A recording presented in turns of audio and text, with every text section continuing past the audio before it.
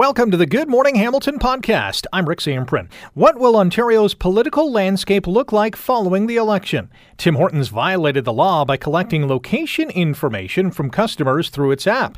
Interest rates are rising again as the Bank of Canada tries to keep a lid on inflation. Johnny Depp gets the last laugh against Amber Heard, but are there bigger ramifications at play? Congratulations to the Queen, and the Salvation Army will celebrate National Donut Day in a special way. The GMH podcast starts now. This is the Good Morning Hamilton podcast on 900 CHML. It's time to paint Hamilton blue in 22. People know that there's a lot at stake in this election. I'm grateful that people are taking this election seriously. Ontarians are going to burst Doug Ford's bubble Thursday night, and we're looking forward to seeing that happen. There's some old problems that the three old line parties have really failed to solve, and it's reached a breaking point. This is Good Morning Hamilton on 900 CHML. Rick Samprin with you. It is Election Day here in Ontario. Will Doug Ford's PC party win a majority, as many expect? Will the NDP or Liberals become the official opposition? Are we going to see a major shocker or two today? So many questions, and joining us to analyze it is Colin D'Mello, Queen's Park Bureau Chief for Global News. Colin, good morning. How are you? I'm well. Looking forward to a very long election night. Is today like Christmas morning for you?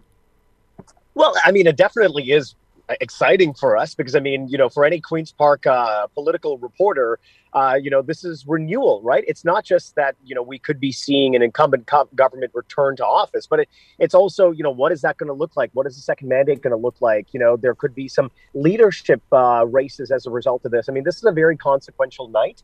And there's going to be a lot of news for weeks and months to come as a result of what happens this evening. So, yes, pretty excited. When you reflect on the last several weeks, what are some of the biggest takeaways for you during this election campaign? Well, I think just really how sleepy this election campaign has been. That's really, the one major theme of this election campaign, right?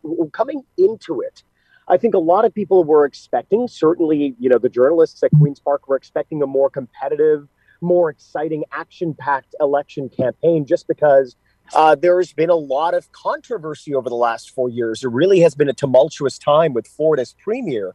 But we haven't really seen that. We haven't really seen the other parties able to invigorate the electorate like we have with other election campaigns. If you think about 2018, and really there were protests, there were rallies, there was a lot of excitement around it.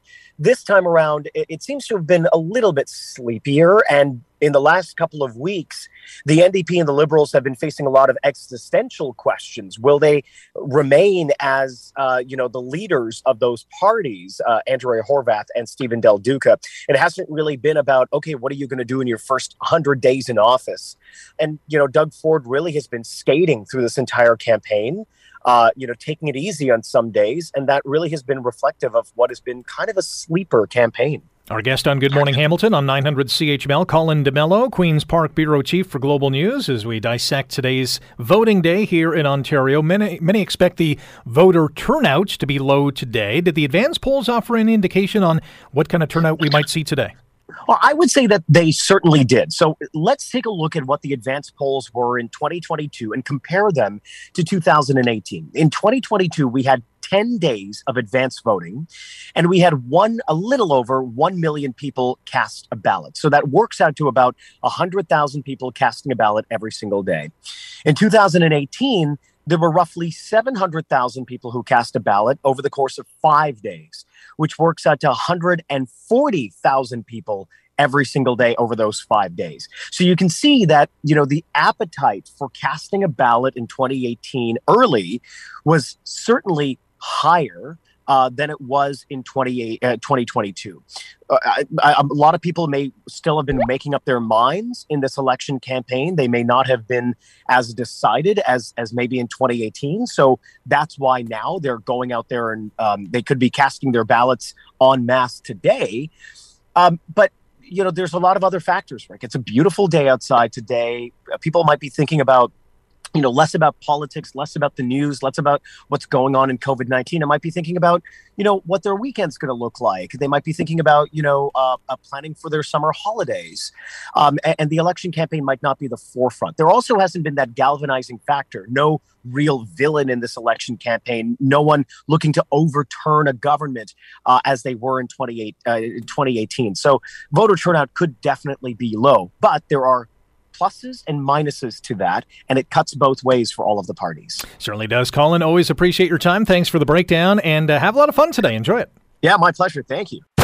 You're listening to the Good Morning Hamilton podcast from 900 CHML. The Federal Privacy Commissioner says the Tim Hortons mobile ordering app violated the law by collecting vast amounts of location information from you, even when the app was not open, even when you were not using the app. It was tracking where you were. Commissioner Daniel Therians reports as Tim's collected granular location data for the purpose of targeted advertising and the promotion of its products, but the company never used the data for those purposes. Well, it has us thinking, and I'm certain our next guest was thinking about it over the last 48 hours. Carmi Levy is our guest, technology analyst and journalist, and joins us now on Good Morning Hamilton. Carmi, welcome back to the show. How's it going?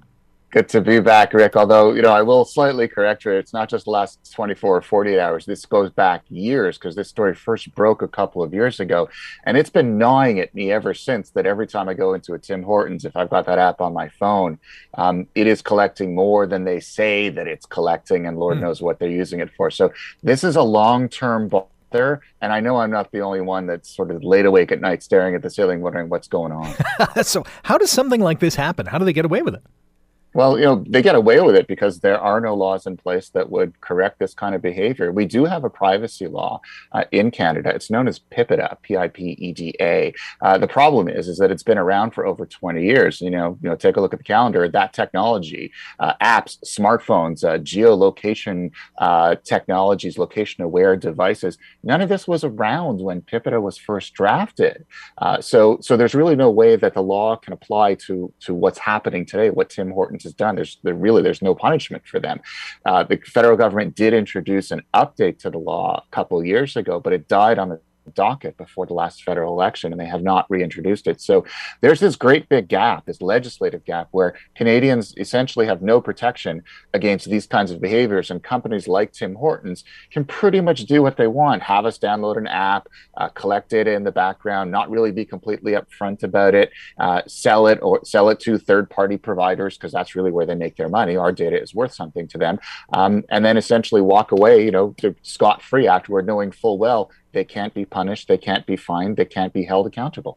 So given that there's no law that is applicable to this violation of the law, there's no penalty, will there be something soon? Will this further or get the ball further rolling to that eventuality?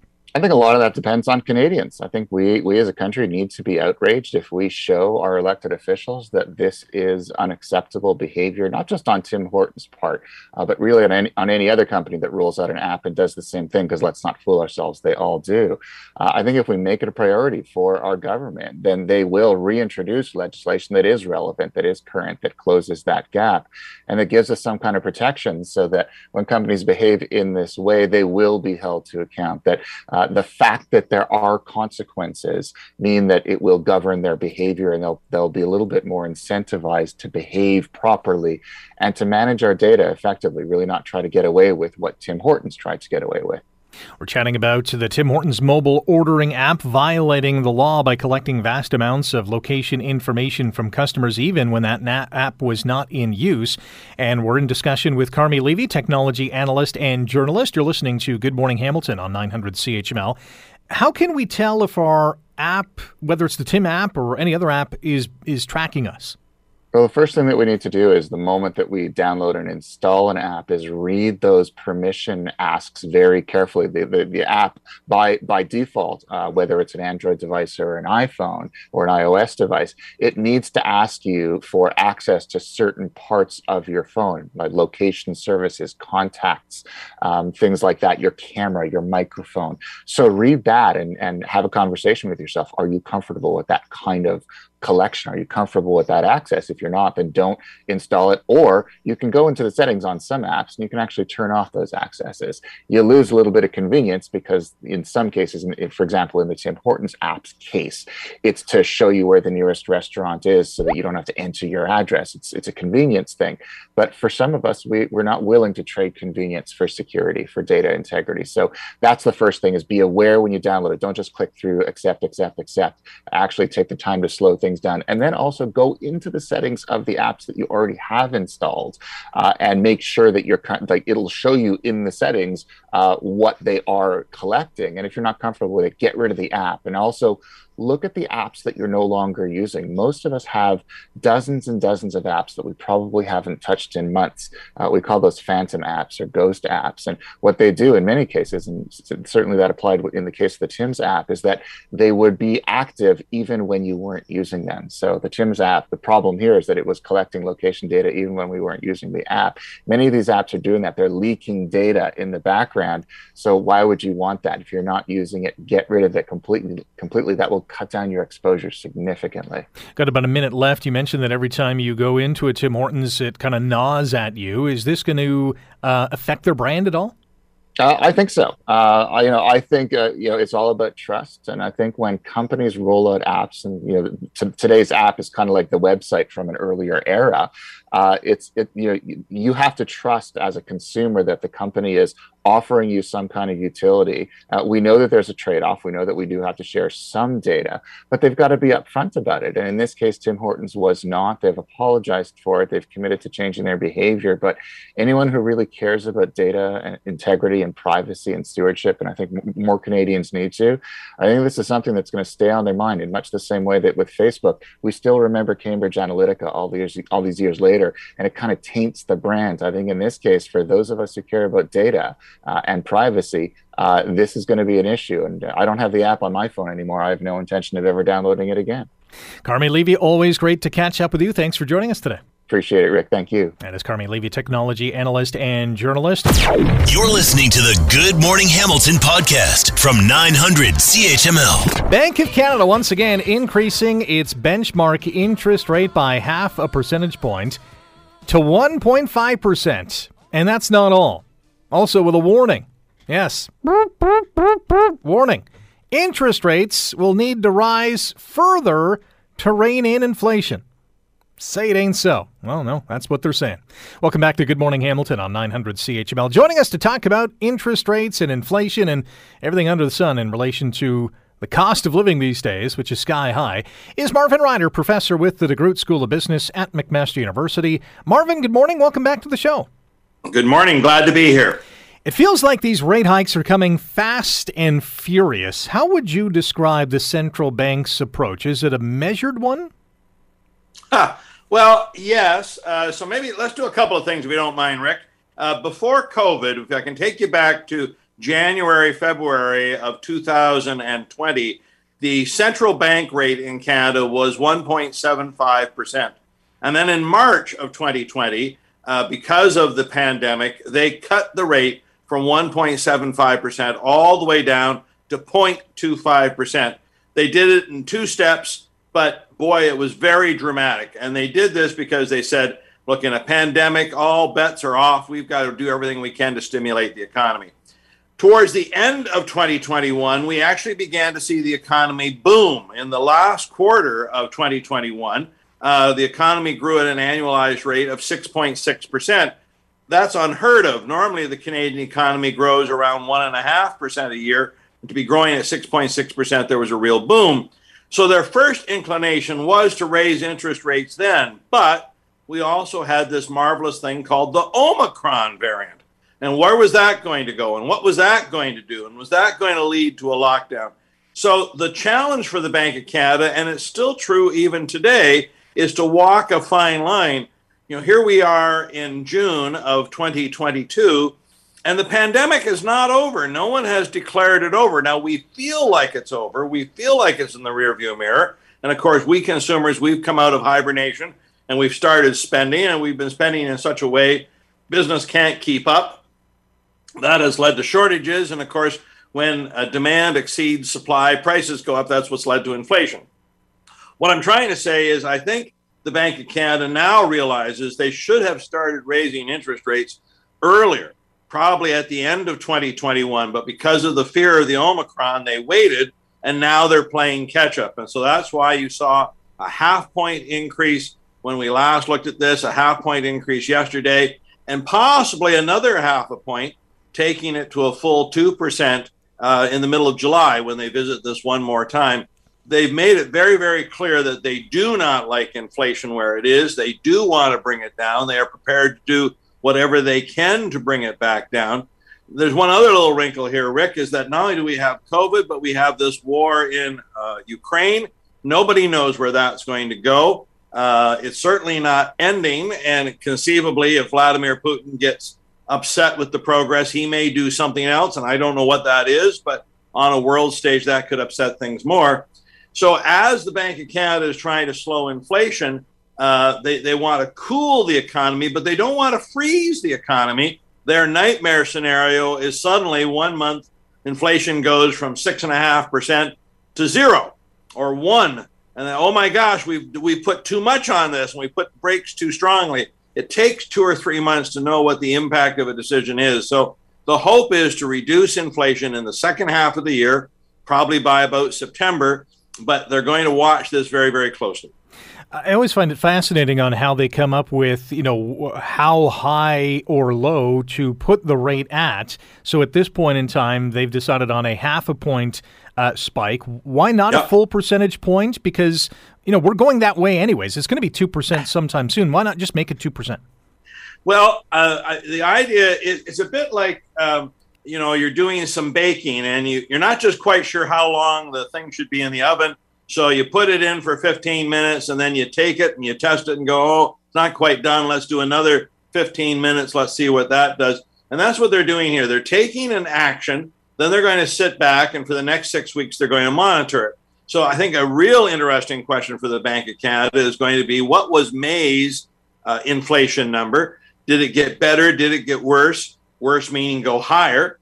And they won't have quite enough time, I don't think, to get June's number when they look at this in July, but they're going to try to see how the economy is responding. If you do too much, too fast, there is this danger you cause a recession. Now, we don't think there's a recession around the corner. Canada's economy is growing. In fact, if anything, it's growing too strongly. So we'd like to see that calm down just a little bit. But we're just poking and then watching, poking and watching.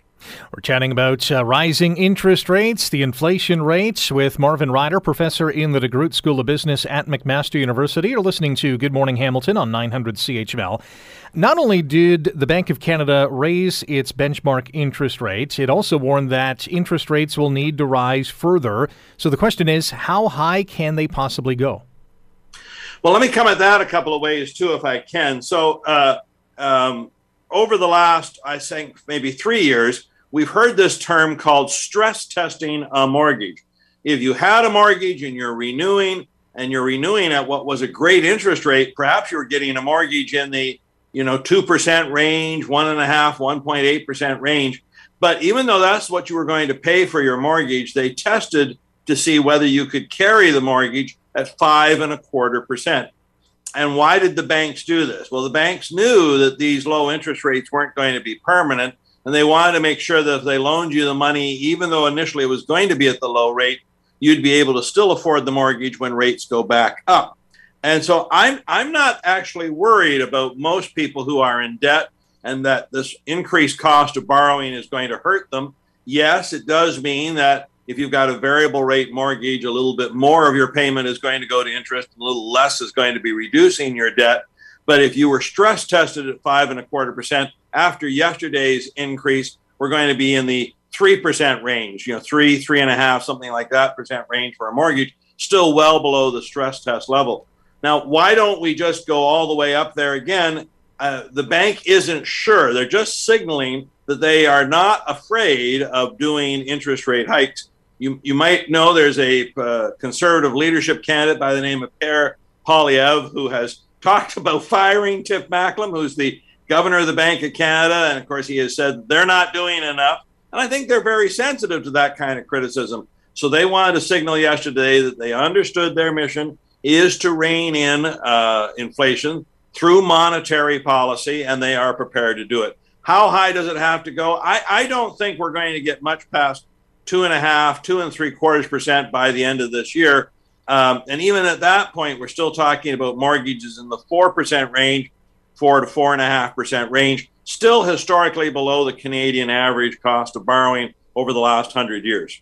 Well, we'll end it on that positive note. Marvin, always appreciate catching up with you. Thanks for joining us today. Glad to be with you. Marvin Ryder, professor in the DeGroote School of Business at McMaster University, as we chat about inflation and interest rates.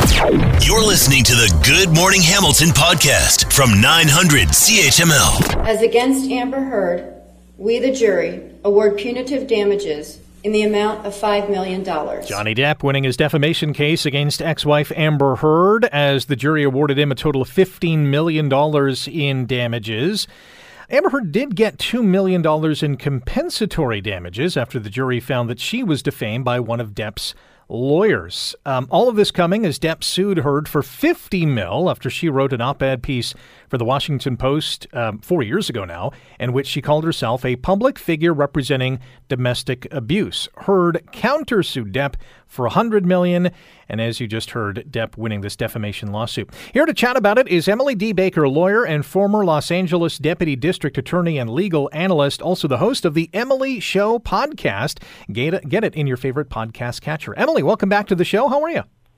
Thank you so much. Good morning. I am still reeling from this jury awarding Johnny Depp not just the $15 million, which was partly capped by the judge, which we can talk about, but finding defamation on all three of his causes of actions. I am still just kind of in shock. I was very surprised at that result. What were you anticipating was going to happen? I thought that if Johnny Depp won any of these claims, and that was a big if, that they would just get the headline with regard to the biggest allegations of violence. I did not think they would essentially find the entire op-ed to be defamatory, which is what they did in this verdict. And then they came in with $5 million in punitive damages, which are damages awarded to punish someone, to say what you did is unacceptable and to try to deter them from doing it again, different than the compensatory damages that compensate you for what you've lost. And that $5 million number is a big message to Amber Heard that this jury simply did not believe her. Depp said in a statement after the jury decision, quote, "The jury gave me my life back." Heard, for her part, does plan to appeal. How soon could that happen? I think we'll see a notice of appeal filed, but there will be some other motions that will happen before that are pretty standard in court. We won't see the entry of the judgment until June 24th, and then there should be about a 90-day window before that appeal is finalized. So though the jury has come back, I don't think this litigation is done based on her signaling that she's going to appeal, and the parties could settle the judgment and decide to just be done. But I don't know if that's going to happen after 6 years of litigation between these two sides. Our guest on Good Morning Hamilton on 900 CHML, Emily D. Baker, an attorney and legal analyst, former LA Deputy District Attorney, and the host of the Emily Show podcast. Heard says the ruling is a setback for other women. She says she's heartbroken. What does this ruling do for future domestic abuse cases? I don't doubt that she is heartbroken, but this is a defamation case. I don't think it sets back domestic violence cases. I don't. The jury did not believe her the same way a jury did not believe Jussie Smollett. This is more of an outlier than a standard. If anything, it's brought awareness that domestic violence does not have a typical. It can happen across any type of relationship, any gender, any socioeconomic status. And the things that can happen in a celebrity relationship are the same things that can happen to everyone else. I think it brings awareness, if anything. Given the jury's decision on all three of those defamation issues, did Depp's lawyers just do a better job than Heard's lawyers? I don't think so. I think the person that had this case to win or lose was Amber Heard in her own testimony. Amber Heard's testimony was contradicted by numerous witnesses, and though she said a mountain of evidence was on her side, there were a lot of witnesses not presented in the UK case who were contradicting what she said. Lots of people that never saw injury on her.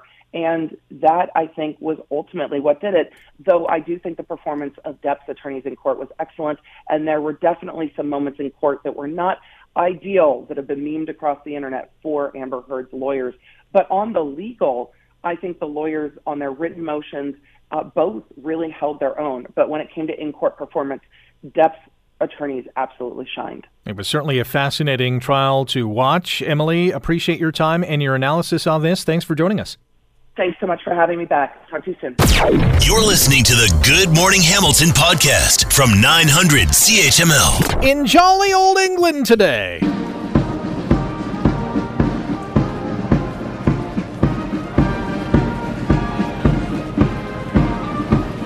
Inevitably, a long life can pass by many milestones.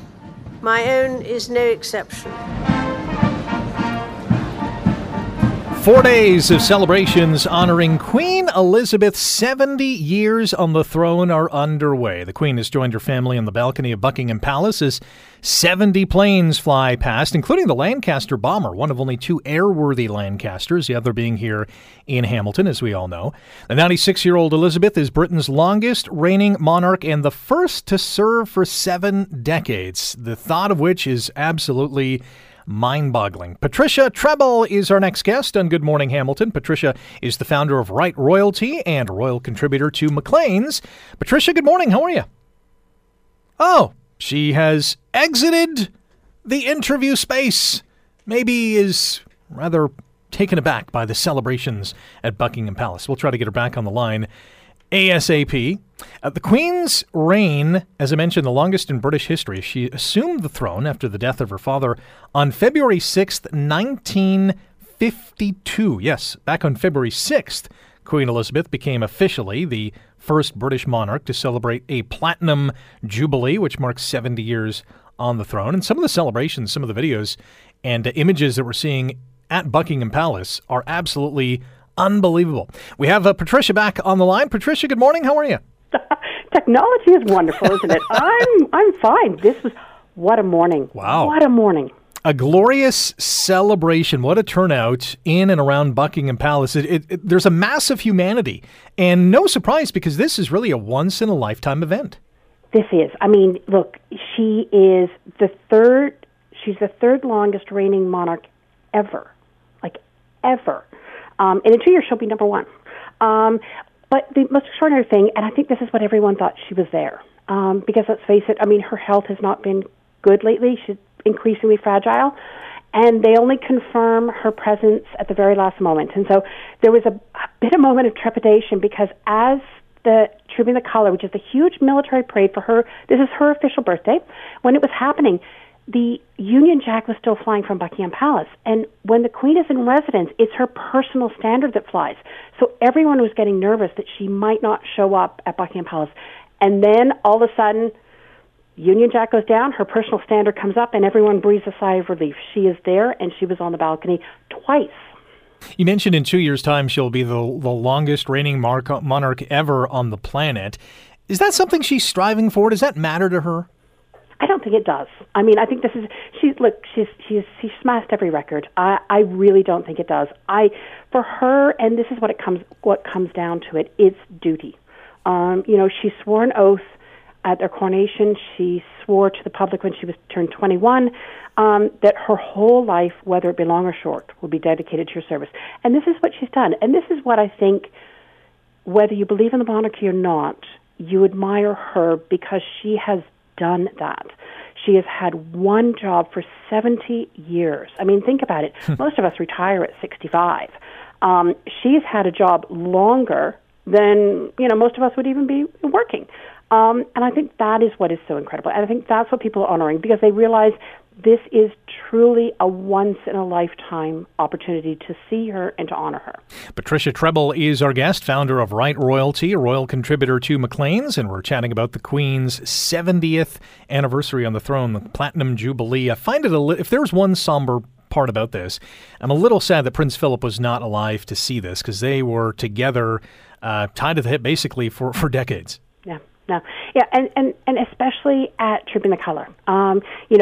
After her a Mountie horse, Burmese, which was a gift from the Mounties, retired.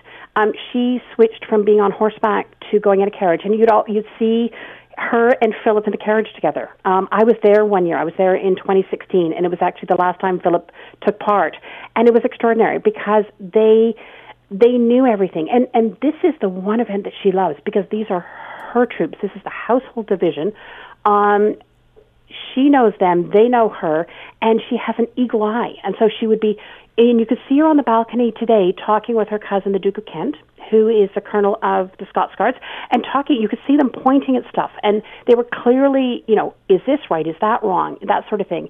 But yeah, it's a bit sad that Philip's not here for this. But look, I mean, when you saw her on the balcony, I mean, she was beaming from ear to ear, chatting away with Charles, who took the salute in her name, and clearly the torch is being passed. Yeah, and it's great to see that she gets to celebrate with family, from grandchildren to great-grandchildren, and it's a wonderful occasion, not only in England, but in all of the Commonwealth. Patricia, always appreciate your time. Thanks for joining us today. My pleasure. Patricia Treble, founder of Right Royalty and a royal contributor to Maclean's. You're listening to the Good Morning Hamilton podcast from 900 CHML. Tomorrow is a big day because tomorrow is National Donut Day. Need I say more? Well, the Salvation Army will mark the day in style by providing these tasty treats to essential service providers and frontline workers across this province. And here to talk about it is Glenn Van Gulik. He's the Divisional Director of Public Relations in Ontario for the Salvation Army. Glenn, welcome back to the show. How are you? I'm great. Great to be here with you. This is a tradition that dates back several decades, doesn't it? It is, yeah. Actually, the Salvation Army began National Donut Day back in 1938 in Chicago, brought it to Canada shortly after, but it's a time when we can celebrate the work that the Salvation Army did on the front lines of the First World War. We actually sent over Donut Lassies back in the day, they were called, but Salvation Army team members went over to France, actually, to support the soldiers, the troops that were on our front lines, and brought actually baked donuts. They were helping with writing supplies, and they had some clothes mending services. But this was a way to boost the spirits of our front line back in the day. And now we celebrate this every year to do the very same thing and encourage our team members on the front lines of essential workers, those that are supporting those in community, and encourage them with this great annual event. I think I read back in those wartime days that these Donut Lassies would sell the donuts as well to raise money for the troops. You're right. Back in Chicago, that's how they actually began this, and it was a way to support the troops on the ground, recognizing the work that we had done on the front line of the First World War.